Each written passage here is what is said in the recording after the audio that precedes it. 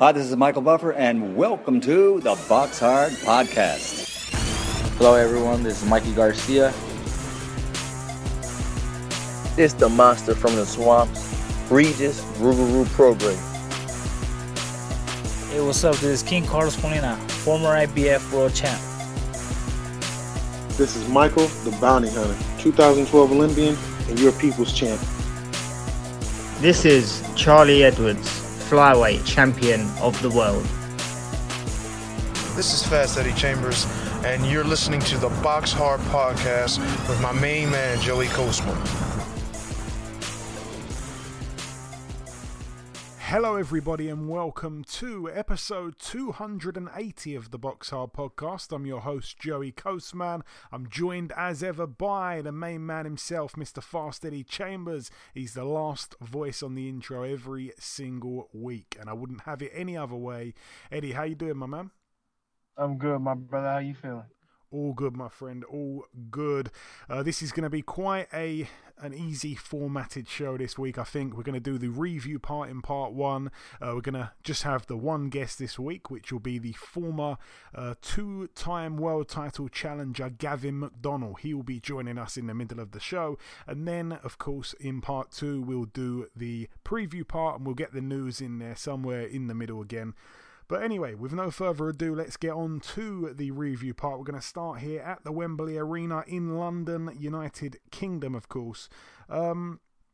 Starting on the undercard, Jordan Gill. Really good win for him, actually. He's now 26-1, a unanimous decision over 10 rounds against Cesar Juarez, who's now 25-10. It was for the vacant WBA International Featherweight title. They were billing this guy up to be some kind of world level fighter, which I couldn't believe they had the audacity to say that because he wasn't world level, but he did still carry some threats. That's absolutely true. However, Jordan Gill, he seems to have really improved over the kind of last, I guess, couple of years. Ever since he lost his O, he seems to have really improved. And his last win before this, I think it was against Reece Bellotti. He's definitely clearly gone away and worked on a lot of his game. And it was another wide win for him in the end. And yeah, like I say, very much improving. You couldn't tell which one was the Mexican because of the way his hairstyle is. I mean, he used to pretty much have a skinhead, and now he's got this big bushy afro with a beard. He looks like a caveman. He has got a lot of different looks, Jordan Gill, but he's a fighter that you can quite easily be a fan of. I like Jordan Gill. Good win for him. Also on the card, we had Robbie Davies Jr., 20-3 now. He lost a majority decision over 10 rounds to Gabriel Valenzuela, who's now 23-2 with a draw. It was for the vacant IBF Intercontinental Super Lightweight title. Davies Jr. down once in the third round. Valenzuela had a point deducted in the fourth for hitting on the break. This was a fight where I actually thought Valenzuela could pull off the upset. I hate to say that because I really like Robbie Davies Jr. and he's been on the show and I wanted him to win, but I've got to admit I actually fancied Valenzuela for the knockout upset after analysing his record. I thought he was a lot better than they were kind of, saying he was, I guess. He didn't really he didn't really get viewed as a man that was going to pose much threats to Robbie Davies, and instead they were concentrating on the other Mexican who Jordan Gill fought. I think they had the Mexicans confused because this was the better fighter, I think, of the two Mexicans. And yeah, like I say, he put Davies down hard in the third round. He had a point deducted for hitting on the break in the fourth. I felt it was a little bit harsh from the referee. He was a 6-1 underdog for the KO, and the referee, by the way, it was Mark Lyson. He was absolutely dreadful. His performance officiating, absolutely dreadful. He took the point away really quickly from Valenzuela, but when it came to Robbie Davies, who just continued to rabbit punch consistently through the fight, all he kept doing was warning him, giving him a final warning about 10 times. His performance was terrible, and thankfully the right man in the end did get the decision. I was hoping that, clearly the referee was saving Robbie Davies from a 10-8 round. from a 8-10 round to him, you know, if he took a point off Robbie Davies. So I was happy that in the end we didn't need those points, or I shouldn't say we, the Mexican didn't need those points to actually still win the fight. So that was one good thing. But yeah, he's gonna have to bounce back, Robbie Davies. You know, he's having a bit of a tough patch, really. That loss to Ritson, of course, and yeah, I'm just not sure what's happening with him at the minute, but all the best to him. I like the guy. Moving up the card once again, Florian Marku with a good win here. He's now 8-0 with a draw. A TKO for him in the 8th round against Ryland Charlton, who's now 6-1 with a draw. Charlton, his corner threw the towel in the end in that 8th round. Marku was actually down himself from a left hook in round 6. It was a really intriguing fight going in, and Marku showed a lot of areas to his game. You know, he was boxing really well with his jab in the first round. Charlton was struggling to get on the inside. Marku was boxing really well again in the second.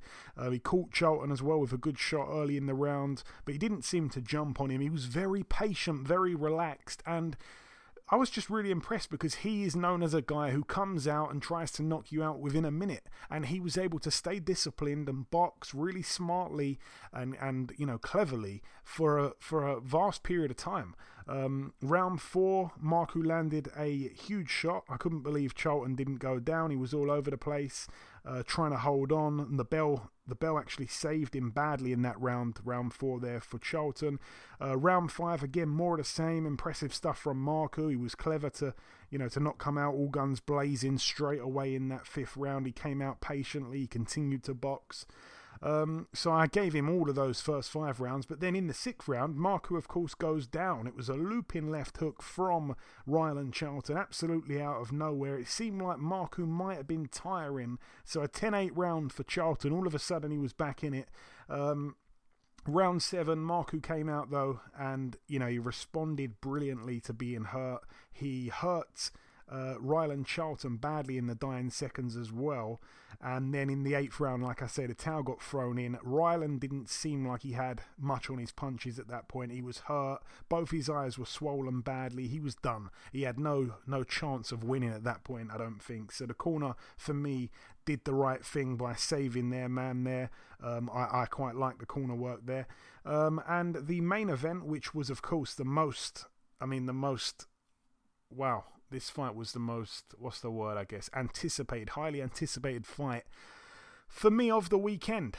That's stateside as well. I mean, this fight we were looking forward to for over 2 years. I think it was originally supposed to happen, unbelievably, I think it was 26 months ago, I believe, when the first fight was supposed to have took place, and then it fell through on the day of the fight, but it did finally happen. David Avanesian now 27-3 with a draw. He was able to TKO in 6 rounds the previously undefeated 2016 Olympian Josh Kelly, now 10-1 with a draw. Kelly was cut on the back of his head and above the right eye. He was down twice prior to that stoppage, and the towel came in the end in round 6. It was for the EBU European welterweight title. David Avanesian, a successful defense for him, and it was quite a strange ending because it seemed to all go wrong very, very rapidly for Josh Kelly. Round 1, Kelly was beating Avanesian to the punch in the first round. He was putting his punches together nicely. I really liked what he was doing. Round 2, Josh Kelly staggered Avanesian to the back foot with a left hook over the top. Avanesian did then seem to kind of get woke up, and he started putting it on Kelly, and he got some nice shots for himself, some big shots, but Josh Kelly was able to kind of get back to it, and that's where the cut happened on the back of his head in that second round. It was leaking down his chest and his back, so there was blood in front of him and behind him from that cut on his head. I wondered how he'd react to that as well, because there was a lot of blood. Round 3, a really close round for me. Both men had moments. I think I just about edged it to Kelly. Round 4, what a round for Josh Kelly. Absolutely toyed with Avanesian. He was making him miss. He was mocking him. He was totally schooling him in that round. However, Avanesian did cut Josh Kelly's right eye. I think it might have been from a head clash. But yeah, more cuts, more blood for Kelly's cut man to deal with at that point. Round 5, Avanesian for me won that round. I think that was probably the only round I'd given him to that point. He was really putting the pressure on Josh Kelly. Kelly did land some lovely shots himself, but for the most part, he was outworked. I had it 4-1 after 5 in favour of Josh Kelly. And then in round 6, wow, I mean, just as Avanesian was getting closer to Kelly, both Kelly's gloves touched down for the first knockdown. So it was one of those ones where he didn't actually go down, but both gloves touched the canvas. So he was given a count, and he was on his way to a 10-8 round, and Avanesian smelt the blood and went for the kill. He buckled the leg of Josh Kelly, and Kelly was just about on his way down as Adam Booth threw the towel in. An incredible, incredible statement there. He was an underdog despite being the champion, David Avanesian, and the experience that he has. You know, you cannot buy experience. Josh Kelly was a phenomenal amateur, undefeated pro, but David Avanesian, he's been out there in the States, he's boxed Shane Mosley, he's boxed Lamont Peterson. This is a guy who has for most of his big fights, been travelling on the road. He's been out to Spain and boxed the undefeated big punching Kerman Leharaga, who took apart people like Bradley Skeet and Frankie Gavin. This guy is the real deal. Josh Kelly, I think he can bounce back. I think his next fight, his comeback fight, will be a big one, because I think they have to be careful how they match him now. I still think he's one of the best welterweights we have in the country. I still think he's got such a bright future, but I don't know, it all seemed to unravel so quickly, and I just couldn't believe the towel came in. I was so shocked. But yeah, he can come back. There's big fights for him at welterweight. I think perhaps throw him in there with the winner of like McKinson and Congo, something like that. I don't think he should just fade away. He's still got so much to like about him. He's got a great style. He's got the looks, he's got the personality. He really has got it all. So yeah, I want to see him back. As for Avanesian, perhaps a world title shot for him. You know, he has done things the hard way. He's never had anything given to him. And yeah, even though the fight was supposed to take place 2 years ago, we all kind of felt that Josh Kelly, having this 2-year delay, it would probably be beneficial to him rather than David Avanesian, who I think's in his got to be in his 30s somewhere now, mid-30s, something like that. Josh Kelly's still a young guy. I think he's 26. So yeah, everyone thought it was going to be the right time for Kelly, but it wasn't to be. All the best to him, all the best to David Avanesian, both guys friends of the show. That's it for the Wembley Arena. A lot to talk about there, of course, like I say. Moving out now to the Mohegan Sun Casino in Connecticut, USA. This one was on Showtime. On the undercard, going to fly through this as quick as possible here. Rashay Warren with a win. He's now 18-3. He was able to beat Sharon Carter, who's now 12-4. Robert Easter Jr., 23-1 with a draw. A unanimous decision for him against Ryan Martin, who's now 24-2. I really liked Ryan Martin's corner as well. They were telling him no BS. They were literally telling him how it is. They were really, really frustrated with him. It was just a night of many, many upsets. Like I say, we spoke about Robbie Davies getting upset, even though he was the challenger. Josh Kelly in some ways was upset. And then, coming out here, I think Robert Easter against Ryan Martin was somewhat of a close-ish fight on paper before the fight. But I just don't know what it is with Ryan Martin. I think he's got all the tools, but when it comes to fight night, it just seems like he can't quite get the recipe right. He's got all the ingredients, but he's useless with making something of them when it really matters, it seems. But a good win for Robert Easter. I want to see him in a big fight. He seemed to have disappeared after losing to Mikey Garcia a few years back, and he's not really done much since. So it's a good name for his record. Zachary Ochoa, 21-1 going in against Juan Velasco, who was 22-2 going in. This was an interesting one because Velasco is very much an opponent. He's not too bad of a fighter, but he has been the opponent in his 2 losses, and they were his 2 biggest fights. He lost to, like I say, Mario Barrios and Regis Prograis, and he got in there with Zachary Ochoa. I believe Ochoa was the favourite, And if I'm right in saying that, then it was another upset because Ochoa lost a split decision over 10 rounds to Juan Velasco. That's a good win for him, actually. I quite liked hearing about that one because I don't think they televised it. The main event... In fact, no, sorry, not the main event. Just before getting onto the main event, a heavyweight scrap. I'm going to come to you, Eddie, here. Otto Wallin now 22-1. He took on Dominic Breazeale, who's now 20-3. A unanimous decision in the end for Otto Wallin. I think the smart money probably would have predicted that because Dominic Breazeale, he is a tough guy. I remember, he didn't look it against Wilder, but Wilder literally has a shotgun in both hands when he fights. He showed some real kind of,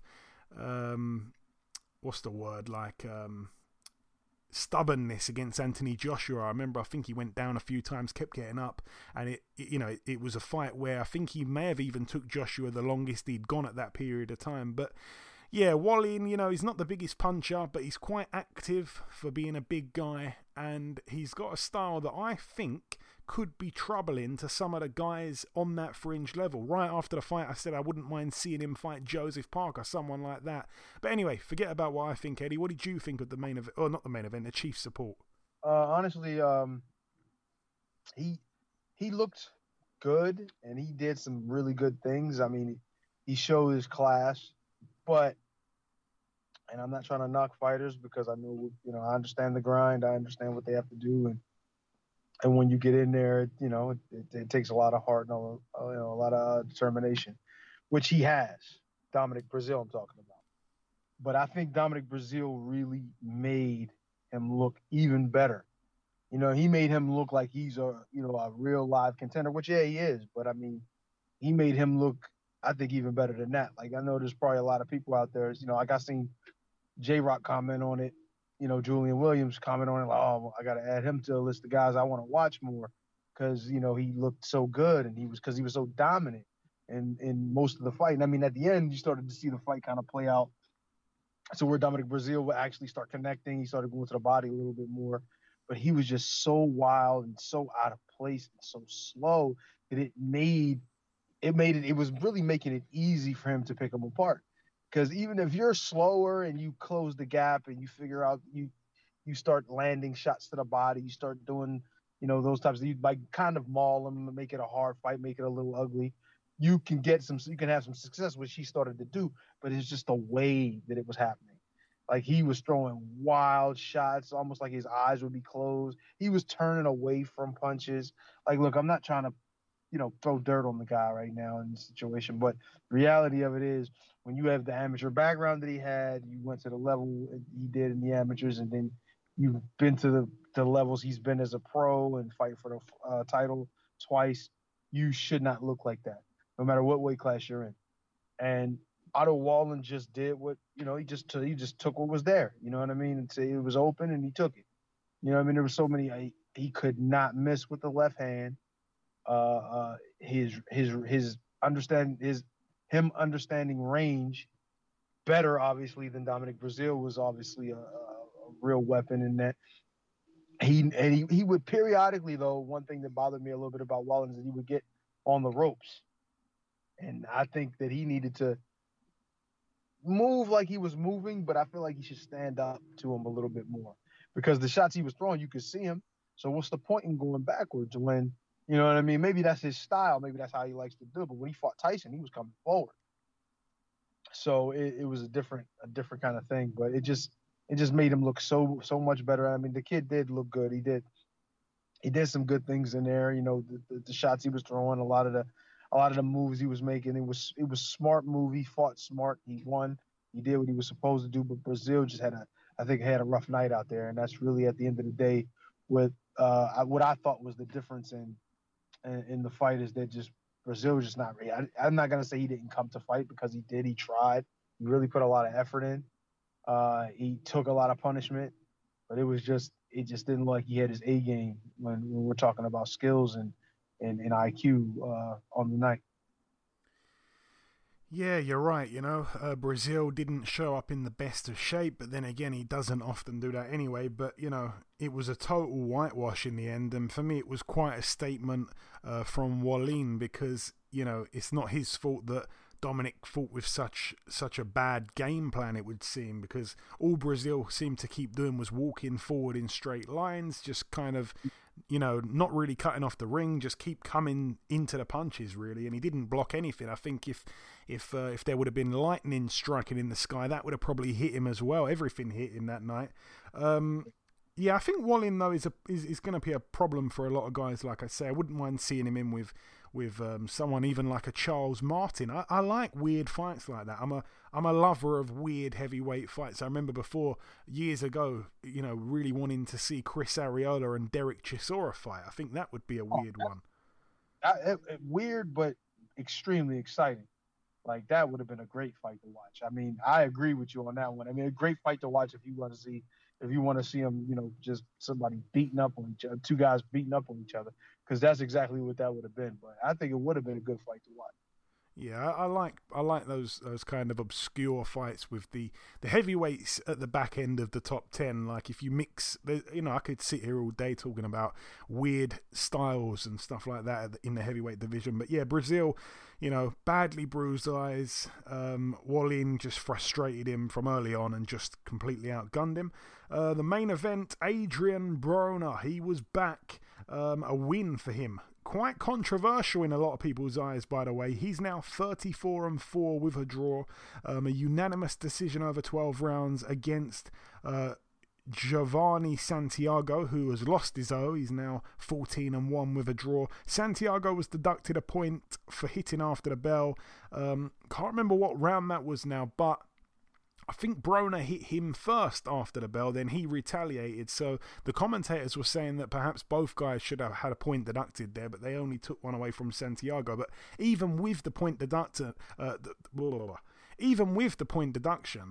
the unofficial scorer, I think it was Steve Farhood, he still gave the fight to Santiago, and we saw what Broner thought of his scorecard afterwards when he said F Steve Farhood. So what did you think of Adrian Broner's his return comeback fight there, Eddie? He's an enigma. By the way, let me just say, there was actually a round, I think it was round 1 or something like that, where he won the round, I think on 2 out of the 3 judges' scorecards, and according to the punch stats, he didn't even land a single punch. Yeah, I saw that. Anyway, sorry, go on. Strange. That was strange. But yeah, he's just one of those guys, man.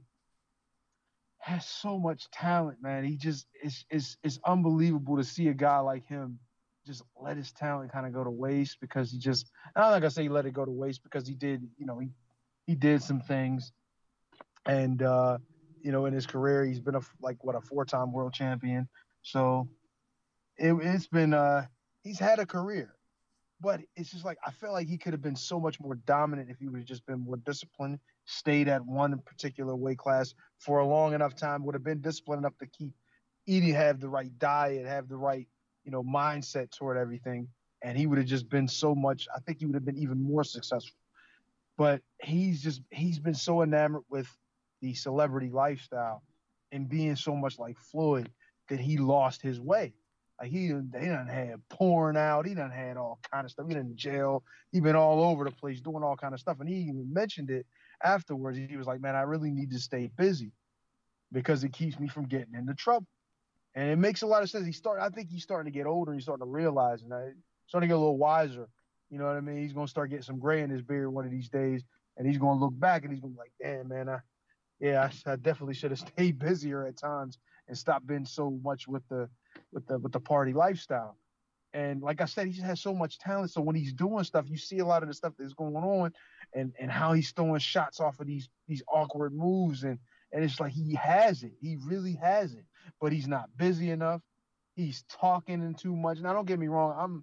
I'm one of those guys too, to get in there and I start feeling it and I feel good, and not so much I'll talk, but I'll make faces. I'll be enjoying myself, but it is a fine line. You know what I'm saying? You can hear the ref, and they're telling him, he refed a few of my fights too, but he's telling him, stop talking, Adrian, it's work, just fight.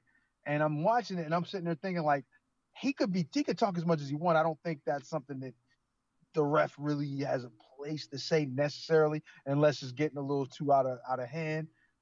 But it's just he needs to focus and box and just take care of that, and everything else will fall into place for him. You know what I mean? This kid was only 15 I think 15-0 or 15-0-1 or something like that. He was before, at the fight. And I mean, at times he was outworking Adrian Broner, and he legitimately had a case to say that he probably should have won the fight. I don't necessarily think so. I think there were rounds in there that were close, but I thought Adrian did better work because he was landing the shots cleaner, but the guy was just busier. And like I said, I understand it because I have that kind of style where I'm looking a lot of times for a perfect opportunity, and there is no perfect opportunity. You just need to take advantage of the opportunities that come up when they do. But so I can kind of understand where he's coming from with some of the moves he made, some of the times he didn't throw shots. But he just needs to, like I said, stay busy, stay focused. He needs to be a little more active, not just in having fights, but active also in the ring. He has the speed. He can throw combinations. He can do all of that stuff.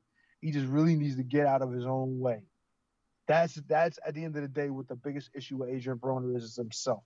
Everything else that goes on in his life and in his career, what everyone else has to say or whatever, doesn't even matter. He needs to lock in on himself and make sure he gets out of the party lifestyle, get a little, hang around some old heads, some dudes that really know what to do and how to stay away from trouble. You know what I mean? Maybe something that has been in trouble before and they really can give you the game. But the reality of it is he's got to stay focused on what he's got in front of him. He's got to take boxing a hell of a lot more serious because it's dangerous. And it's right now his only shot. So he's going to have to go ahead and go back to the drawing board. He got away with one, not saying that I thought he lost, but he got away with one because they definitely could have went the other way in a lot of ways. But he really has to focus and just get back to business. Yeah, and the scorecards were spoke about, which was, upsetting once again. I think in the end, the final scorecards, Max DeLuca, 87-82 for Broner, so by 5. Sorry, no, that's completely wrong. That's a different card. My apologies. Glenn Feldman, 115-112 for Broner. The other judge, can't remember his name, he had it 116-111, which some people weren't happy with that. And then the final one, the most widest of all, 117-110. I mean, these scorecards did not reflect the fight itself. One thing you said last week, Eddie, that I really liked, and we're going to move on from this now, but you said that, Adrian Broner tried to be Floyd Mayweather before he was really even Adrian Broner, and that I really understood the meaning of that. That was such a really powerful statement. I really liked that description that you came out. That was a brilliant line. Yeah, it's all good, man. But anyway, moving out now to the bubble in the MGM Grand Las Vegas, Nevada. On this undercard, not much actually to mention on the undercard. A win for Gabriel Flores Jr. He's now 20-0. A TKO in the 6th round against Jason Velez. That's quite a statement because not many people managed to stop Velez. He's now 29-8 with a draw. Esquiva Falcao as well. I think he was in the 2012 Olympics or something like that. He's now 28-0, a retirement win against Artur Akavov. That is a really big statement because Artur Akavov, can't remember who his first career loss was to, but his other loss came to Billy Joe Saunders in a fight where many people thought he beat Billy Joe Saunders, and his other loss was to Demetrius Andrade, where the referee randomly stopped it in the last round with about 30 seconds to go, and it was just a really, really strange decision. There's no way in the world he should have been stopped. So to actually legitimately stop him and have him retire after 4 rounds is very impressive. I want to see more there from Esquiva Falcao, who's now 28-0. And the main event, oh my lord, he made us all eat our words. Another upset on a weekend full of them. Miguel Berchelt, the champion, defending the title, 37-2 now. He was KO'd in the 10th round against the much smaller man, Oscar Valdez, who's now 29-0. It was for, of course, the WBC Super Featherweight World title. Berchelt down in rounds 4, 9, and then finally brutally in the 10th. Really, really, really intriguing fight. I remember speaking about it in the build-up and stuff like that. No one really gave Oscar Valdez a chance because, like we said, he was a smaller guy moving up. In terms of stature, he was much smaller than Buchelt. Buchelt's a huge puncher. No one really wanted to go near him out of the other champions at super featherweight. And, Valdez, he's been hit, he's been put down. I just thought there's no way he's going to win. And a lot of people are saying, is this upset of the year? I'm not quite sure if I'd say it's upset of the year. I think Josh Warrington losing to that unknown guy was bigger than that because we know Oscar Valdez is a world level fighter, whereas Mauricio Lara, we barely didn't even know his name. So Oscar Valdez is a proven, legitimate world title, world level kind of fighter, but to do what he did, I mean, yeah, it was unexpected. I suppose it does go down as an upset, but more importantly for me, it's the front runner at the minute for knockout of the year. Oh boy. Round 1 and 2, really bright starts to the fight from Valdez. He bloodied up the nose of Buchelt in that second round. I like the way he was moving a lot. He was using his faster feet. He wasn't allowing Buchelt to cut the ring off. Round 4, Buchelt, was ruled down. He kind of fell into the ropes. They held him up.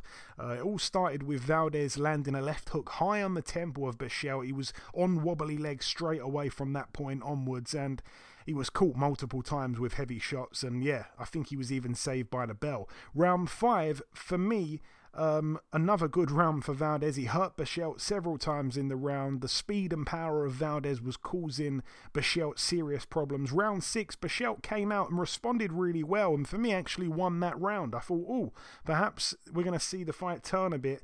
Valdez did seem to abandon his tactics for 2 or 3 rounds in the mid part of the fight, but then he did get back to what was working for him early on.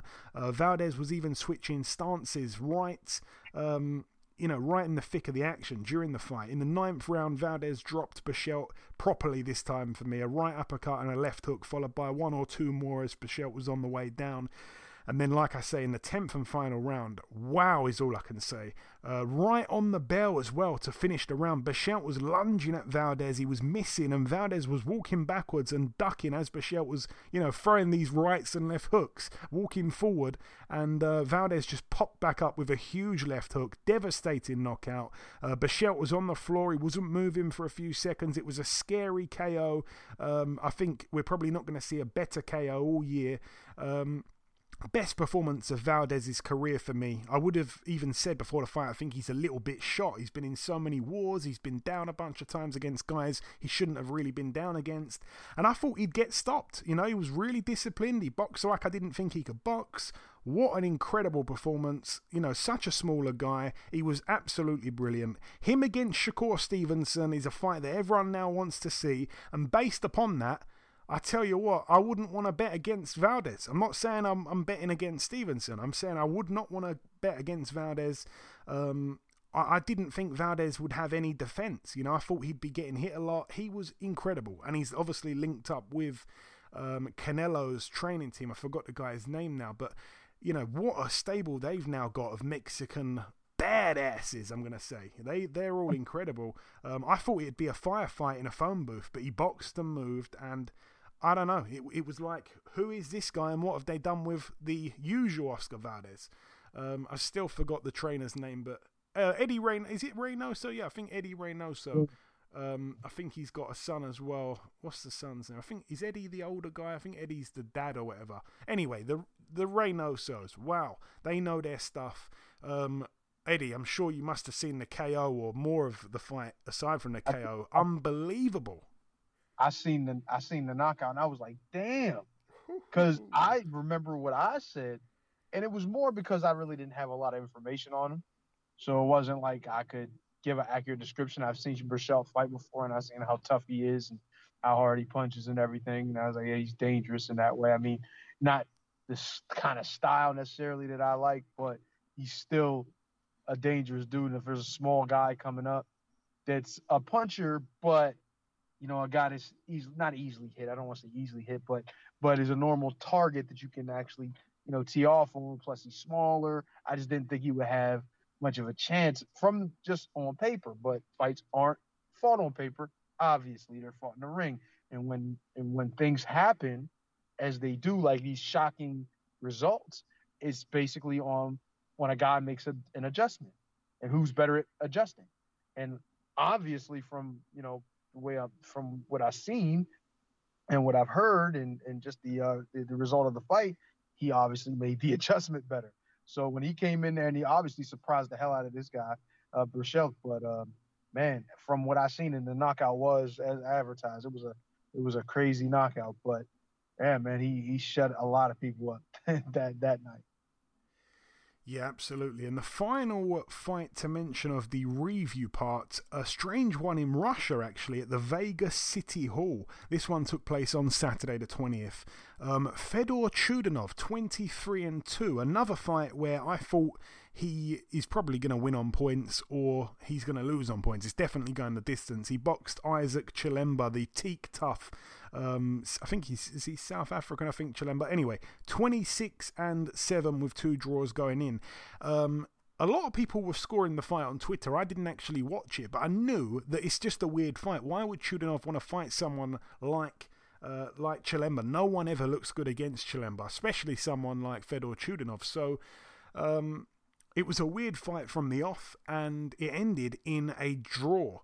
And a lot of people, like I said, that were scoring it on Twitter had it to Chudanov. And Chudanov, he gets decisions that I don't think he deserves sometimes. So we all expected in Russia, he's going to get robbed. They're going to easily rob Chilemba, who is always in the opposite corner, really. He's always in the opponent corner, So, yeah, he's a bit of a B-side type of guy. I thought they'd rob him, but actually it ended in a draw when perhaps Chudanov should have just won fair and square. But yeah, that's that one. That is it though for the review part. Just before we wrap up part 1, the final thing to do is to welcome our sole guest on this week's podcast. Ladies and gentlemen, please welcome the former European super bantamweight champion and 2-time world title challenger. It is, of course, Mr. Gavin McDonald. Gavin, welcome back on the show, my man. It's been a while. Yeah, it has, mate. Yeah, it's nice to be back doing these interviews and back on the scene. Absolutely, it's great to have you back. So, Gav, we last spoke in August of 2018. It was just before that Danny Roman fight. Obviously, you went out to Chicago. You left it all in the ring, which everyone expected you to do. You gave it your best. The scores were close on 2 of the cards, but ultimately you were stopped in the 10th. Just give us a couple words on that. Another big fight for yourself. Yeah, a world title fight out in Chicago. And I mean, I left it all in the ring, and end of the day, sometimes you just beat by the better man, and Danny Roman, that night he was better than me, and fair play to him. You know what I mean? He got the win and defended his title. Yeah, and I think since then he's kind of proved that he's, a really good fighter. Obviously he's lost the belt now, but, a very, very good fighter. I don't think he perhaps was known, especially to UK fans, as much back then. Obviously, you've come back with 2 wins against Jamie Spate and Nathan Kirk. Come fight night, though, you'd have been out the ring for 15 months. Your opponent actually boxed twice in 2020. What do you know about Andoni Gargo, Gav? Yeah, he's European champion. He has been, well, obviously with this pandemic, he's been champion for a while, so I've been mandated to fight him, I think, for a year. I've watched his videos, his tapes. He's a lot shorter than me. He's not as experienced. I think a lot of things stack in my favour. And obviously he hadn't chosen to fight me. I mean, a lot of his fights, he's picked who he wanted to fight and whatnot, but he's got to fight me. So we'll see how he is up against the best. And I remember him boxing Lee Selby a few years back, but since losing to Selby, I think it's fair to say he's improved quite a bit. The fight is obviously taking place in Barcelona in his backyard. That's something that's not in your favour. Have you got any qualms about travelling out there, Gav? No, I mean travelling don't phase a lot of fighters. I mean it don't us. We've been travelling on the road. We've been all over. Do you know what I mean? It's and as well, there's no crowd, so it's different if you're going into someone's backyard and they've got 5,000-10,000 of their fans, and you've just got a couple of family members in your team. Then it's different. But this is a fight could be anywhere in the world. Do you know what I mean? bottom line is his corner team, my corner team, and TV production. So that's it. So it's as fair as it comes. It's in Barcelona, but it could be anywhere really. And as I said, I think he's improved since losing to Selby. Like you say, he's European champion. He's been champ for a while. Does it give you that excitement that I'm guessing you probably need at this stage in your career, Gav, fighting to become a 2-weight European champion, which I think maybe 1 or 2 people have ever done before in the UK? Yeah, this. You know, when you've been up there, you've had all these big nights, and then when you get beaten, you sort of like get forgotten about and stop getting talked about. And obviously with this pandemic, and we don't know when you're fighting. So to have it all again, it just makes me appreciate it. More than anything, I'm just enjoying it, like just taking it all in my stride, enjoying it, because for a year it's been taken away, the fight game.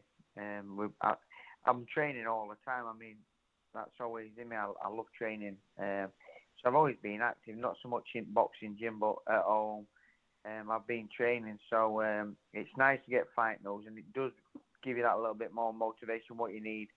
And look at the title I'm fighting for, European title. To win it once was massive. That was my goal. But to do it again at 2 weights, I mean, it makes it special. And what is the end goal, Gavin? I'm guessing it is at some point to get another shot at a world title. You know, right now in Britain, the featherweight division is kind of on fire, I guess. Obviously, with the unfortunate thing that happened with Josh Warrington. Now you've got Galahad and Jazza Dickens fighting for the vacant belt. Have you got any kind of interest in that fight? Do you want to give a prediction, if anything?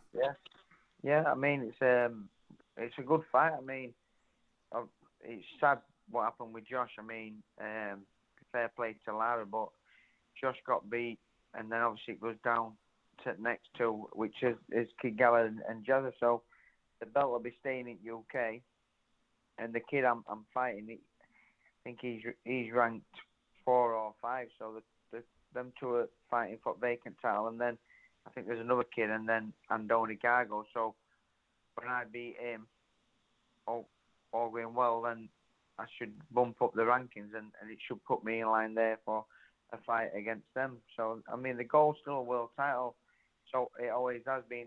I'm in boxing for glory, and that's it. If I didn't think I could achieve these special nights, I won't be in it. And I still believe there's big nights in me, and clinging on to the world title, and that's the main focus, that's the goal. So we'll pick this European title up, and then we'll see what options are. And I've got to ask, how's your brother Jamie getting on? I remember speaking to him just before he went out to Japan to fight Inoue, but I haven't spoke to him since. How's he getting on, Gav? Yeah, he's doing well. He's just like everyone else, just plodding on with life. It's a missing gym. He comes down, does a week or two, and then obviously we went back to work doing plastering, just like everybody else. Pick tools back up while it's all going off, and all going well, he can get some momentum in gym and get a fight day himself. Okay, fingers crossed. That'll be an exciting comeback as well. I saw you did some rounds with young Campbell Hatton. Obviously, you know, it's going to be just huge public interest seeing his career develop. Just give me a couple words. What was that like? How bright do you think his future will be, Gav? He's very good, young Campbell. It was nice to go down there because obviously we've just been in our gym, so we went down there with Matthew and Campbell and a couple of Ray and Lee. We went down and done some sparring. It was nice to get some outside sparring, and just seeing young Campbell, like, it'd be nice to get another. I said to him while I was down there, it's not like another Ricky Hatton because you're your own fighter and whatnot, but like to get somebody who could have the following like that, you know, like the Josh Warrington, he will get momentum, but to have someone like that, and I said to him, I'd be following him all over, all going well, and he is a good fighter. Do you know what I mean? He ain't even had a fight yet, and he's a good little fighter, so I'm looking forward to watching his progression, and I'll be there supporting him all the way. Yeah, brilliant words, as we all feel the same. Just finally, Gav, before we let you go, if you've got any closing words, like I say, it's been quite a while. It's been over 2 years since we last spoke. If you want to sign out with any words to the listeners, or you want to thank any sponsors, or whatever you want to do, the floor's yours, my friend. Yeah, I mean, the sponsors will come on board for this fight. I mean, in the current situation, I mean, I'm humbled by how much people want to support me. Like, everyone's out there just breaking by. Do you know what I mean? Like, businesses are going under.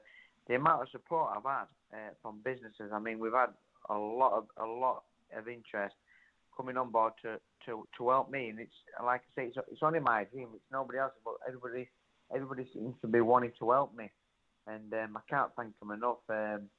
Come fight nights, I mean, they'll be plastered all over my kit, so you'll see them all. But you can't thank your sponsors enough. They all know who they are. And but like as well with the fans, I mean, all going well, we can get boxing back to where it was. It's just like we can just cancel 2020. We may as well just erase it.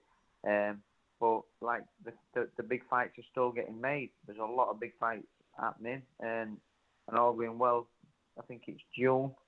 We can start getting crowds back, smaller show boxing, and really get back to where we are. So fingers crossed, and we can be back where we were. We all have our fingers and toes crossed for that one.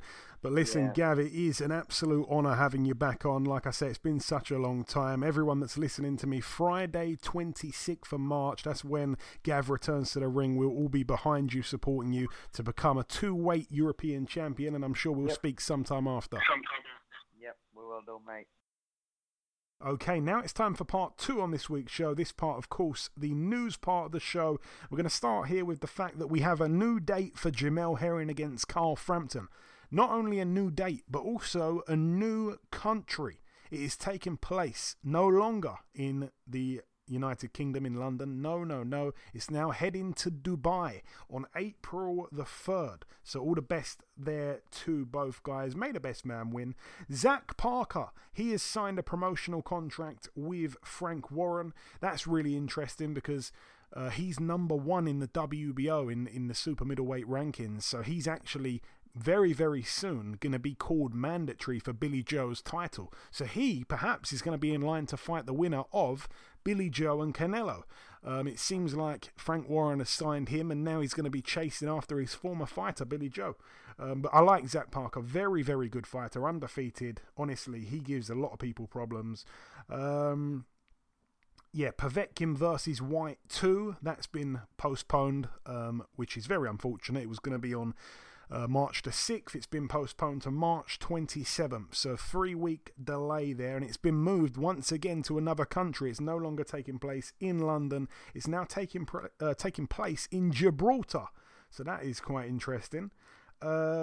Also, Maxie Hughes takes on Paul Hyland Jr. That one's going to be for the vacant British title on March the 19th. That is a MTK Global show.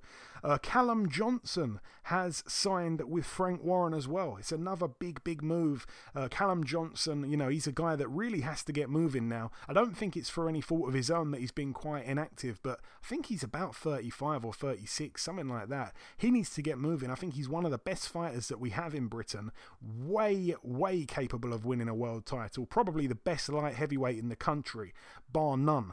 So he needs to be pushed on, and he needs to be pushed on in big fights. It's a shame though, because there's a lot of fights domestically that I think people want to see him have, but for me, I think he needs to kind of look at world level, because he deserves to be up there, and I think he's probably world ranked. He's got to be world ranked. I remember him dropping Baturbiev. Not many people do that, but then he ended up getting stopped, and he's a great fighter. But again, in Frank Warren's stable, you've got Anthony Yarde, you've got Lyndon Arthur, so there's big fights that can be made within that stable. And we know that Frank Warren doesn't mind matching his guys against each other. That is it for the news part. Moving on now to the preview part, starting here with a fight that's taking place tomorrow night, Friday the 26th of February. It's taking place at the East Cessnock Bowling Club, I believe, in New South Wales, Australia. It is a return to the ring for former world champion Sakio Bika. He hasn't boxed since 2017, so he's back after 3.5 years-ish out of the ring. Yeah, all the best to him. He takes on Adam Stowe, who is 6-2 with 2 draws. I remember he was supposed to fight Nigel Benn, of course, but that never ended up happening. Moving out now to New Zealand. This one takes place on Saturday. I think it's probably going to be around about midday UK time, maybe even earlier, maybe about 11 in the morning. Joseph Parker, 27-2 for the vacant WBO Oriental heavyweight title against a man that beat him in the amateurs, Junior Farr, the undefeated 19-0 heavyweight. That's a big fight there in New Zealand, on pay-per-view in New Zealand, but it's on DAZN in the US and the UK now. John Parker as well, the brother of Joseph, the undefeated brother. He's 5-0. He's in a 4-rounder on the undercard. Moving out now to the Copper Box Arena in Hackney Wick, London. Over here, a Frank Warren card. We have Tommy Fury on the undercard, 4-0 undefeated. No opponent listed just yet. It's apparently a 4-rounder. Sam Noakes as well. He's 4-0. He's in a 6-rounder against Delmar Thomas, who's 5-0. Somebody's O must go. Casey Kadimi, he is 8-0. He takes on Ilyas Ahmed, who's 7-2. That one's over 10 rounds there for the vacant IBF European Superflyweight title and Kadimi's WBO European Superflyweight title. He is trained by John Tandy, so all the very best to Kadimi. From myself and Eddie. And the main event, Anthony Kakachi, 18-1, a defence here of his British super featherweight title against the very gutsy and game Leon Woodstock, 12-2. If nothing else, Woodstock usually turns things into a fight. My only problem is when he boxed Zelfa Barrett, he wasn't really able to close the gap and he got picked off quite a lot and it was a little bit uncomfortable. Zelfa Barrett boxed unbelievably. Now Kakachi can stand and punch, but he also can box and move, so it depends which option he's going to opt for. If he decides to box and move, it might not be pretty, but if he comes for a war, then it really will be brilliant. Leon Woodstock, I think, has said that he's going to be, having a real all-action fight, and I think he even made reference to Hagler Hearns. So that's it's not a very wise thing to do actually before a big fight. He's got a lot of living up to now after saying that. Moving out now stateside to the Shrine Exposition Center in Los Angeles, California. Over here on the... No, nothing really to mention on the undercard. The main event, Anthony Dirrell, 33-2 with a draw. He returns to the ring, I think, for the first time after getting blasted out by David Benavidez. I say blasted out. I think he took David Benavidez about 9 rounds. I tell you, I've been trying to get all these people on the show recently, like this week particularly. I tried to get David Benavidez on. That doesn't look good right now. Or it's not going to happen this week, perhaps in the coming weeks. I tried to get Anthony Dirrell on, and I've not managed to pull that off either. Both guys got back to me, but really busy schedules. He's in a 12-rounder against Kyrone Davis, who's 15-2. I remember, Eddie, when Anthony Dirrell was with us in the dressing room, when he came to see Clarissa's opponent getting her hands wrapped, which was kind of weird. Like, it was weird, wasn't it? Because, like, 2 women are fighting, and you've got a pro fighter who's a world champion in Anthony Dirrell coming to inspect the hand wrapping, and then you, a former world level heavyweight, fought for the world title, going to watch Clarissa get her hands wrapped. It was funny. It was cool.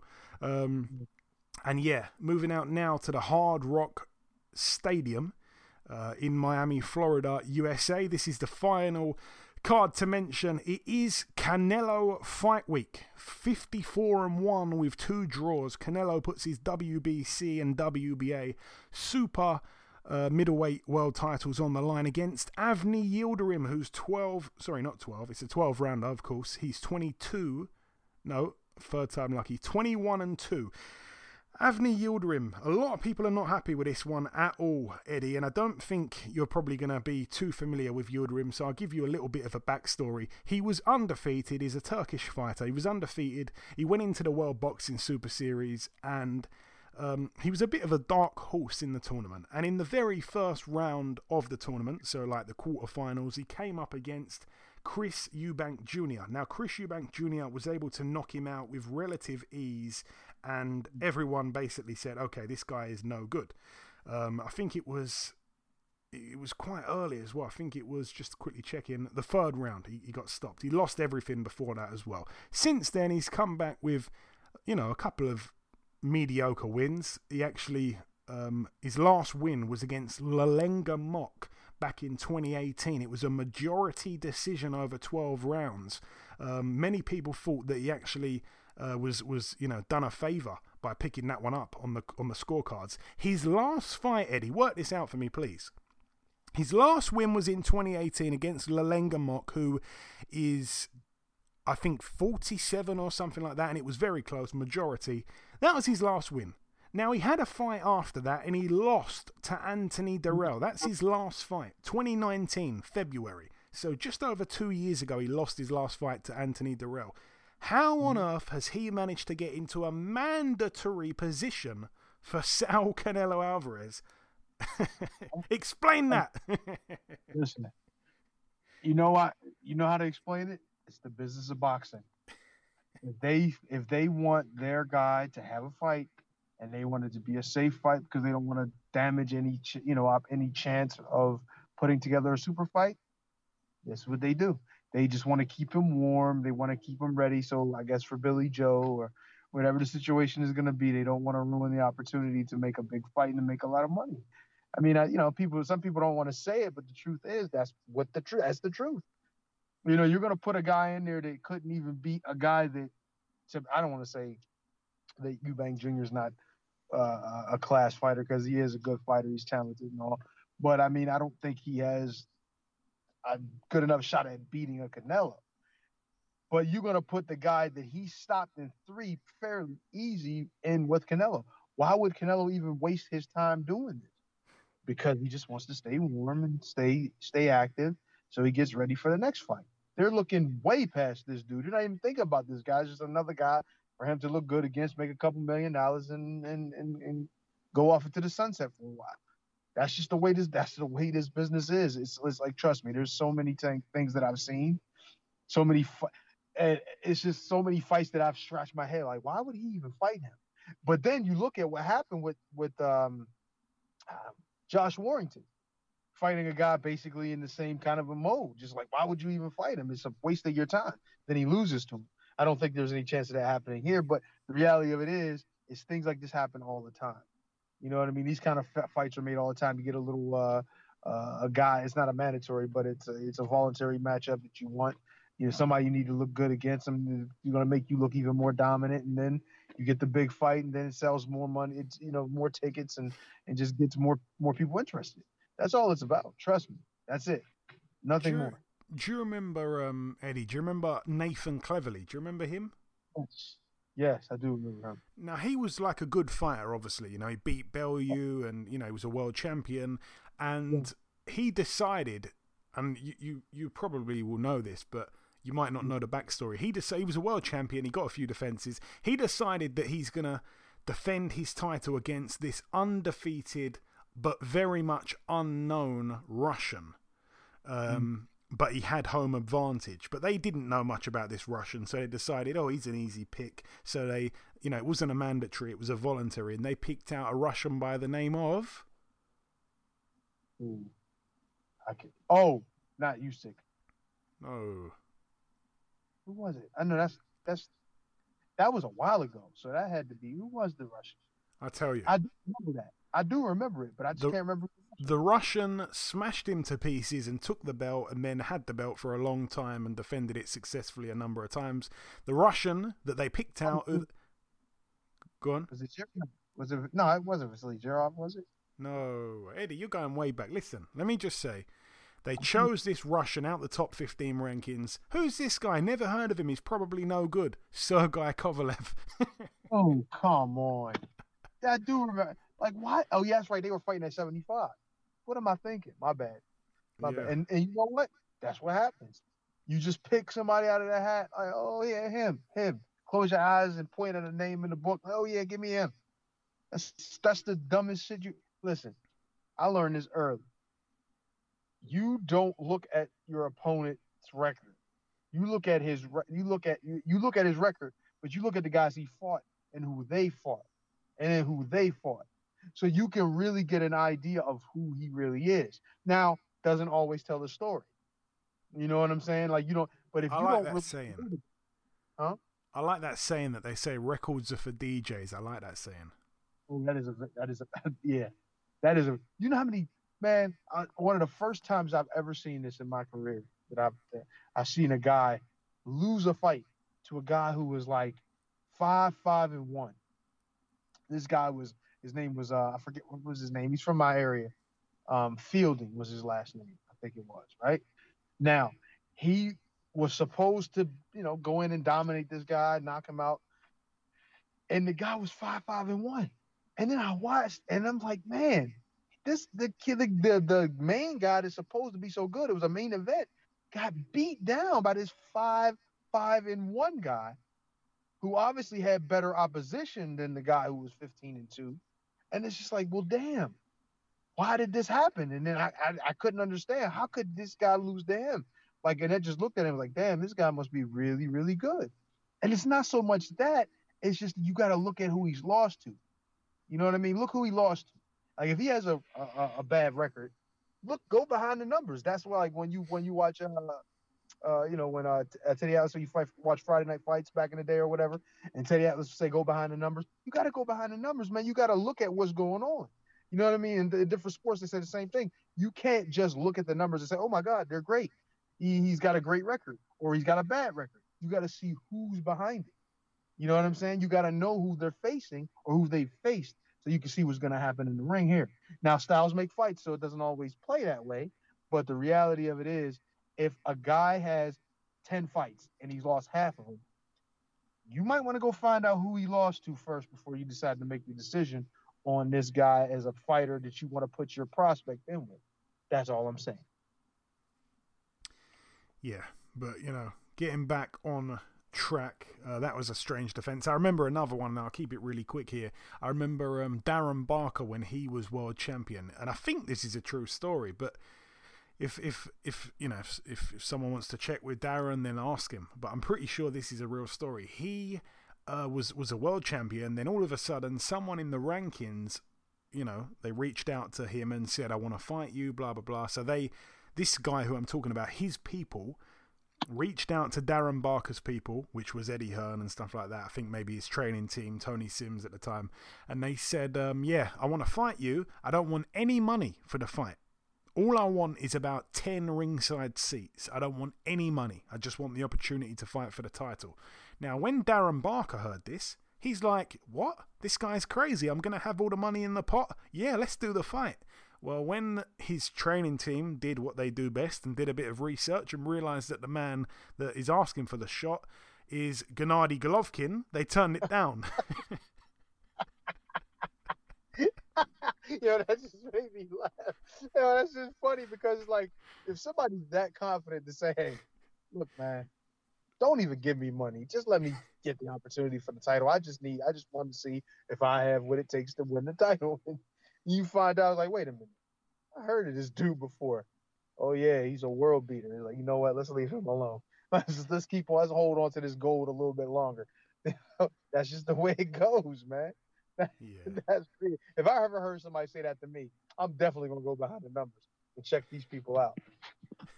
But yeah, they obviously turned down the fight on his behalf, and I think he says that's like the best thing that has ever happened in boxing, that they've turned down that fight for him. That was a very, very clever choice, considering what he went on to do. But anyway, back on to the previewing. 2 or 3 last fights to mention. In fact, 4 last fights to mention on the undercard of the Canelo Yildirim card. We have Mark Castro. He is a prospect to look out for. He's 1-0 in a 4-rounder against Raul Corona. Stay away from him. 2-3. Also on the card, Diego Pacheco, the undefeated prospect, 10-0. He's in an 8-rounder against Rodolfo Gomez Jr., who's 14-4 with a draw. Zhilei Zhang, he is the undefeated 6'6" Chinese heavyweight who won a silver medal in the 2012 Olympic Games. He is 22-0 in a 10-rounder against Jerry Forrest, who's 26-4. I'm not sure if there's any money to be made on Forrest, because I think he'd be a big underdog, but he can either show up or blow up, I guess is the right thing to say.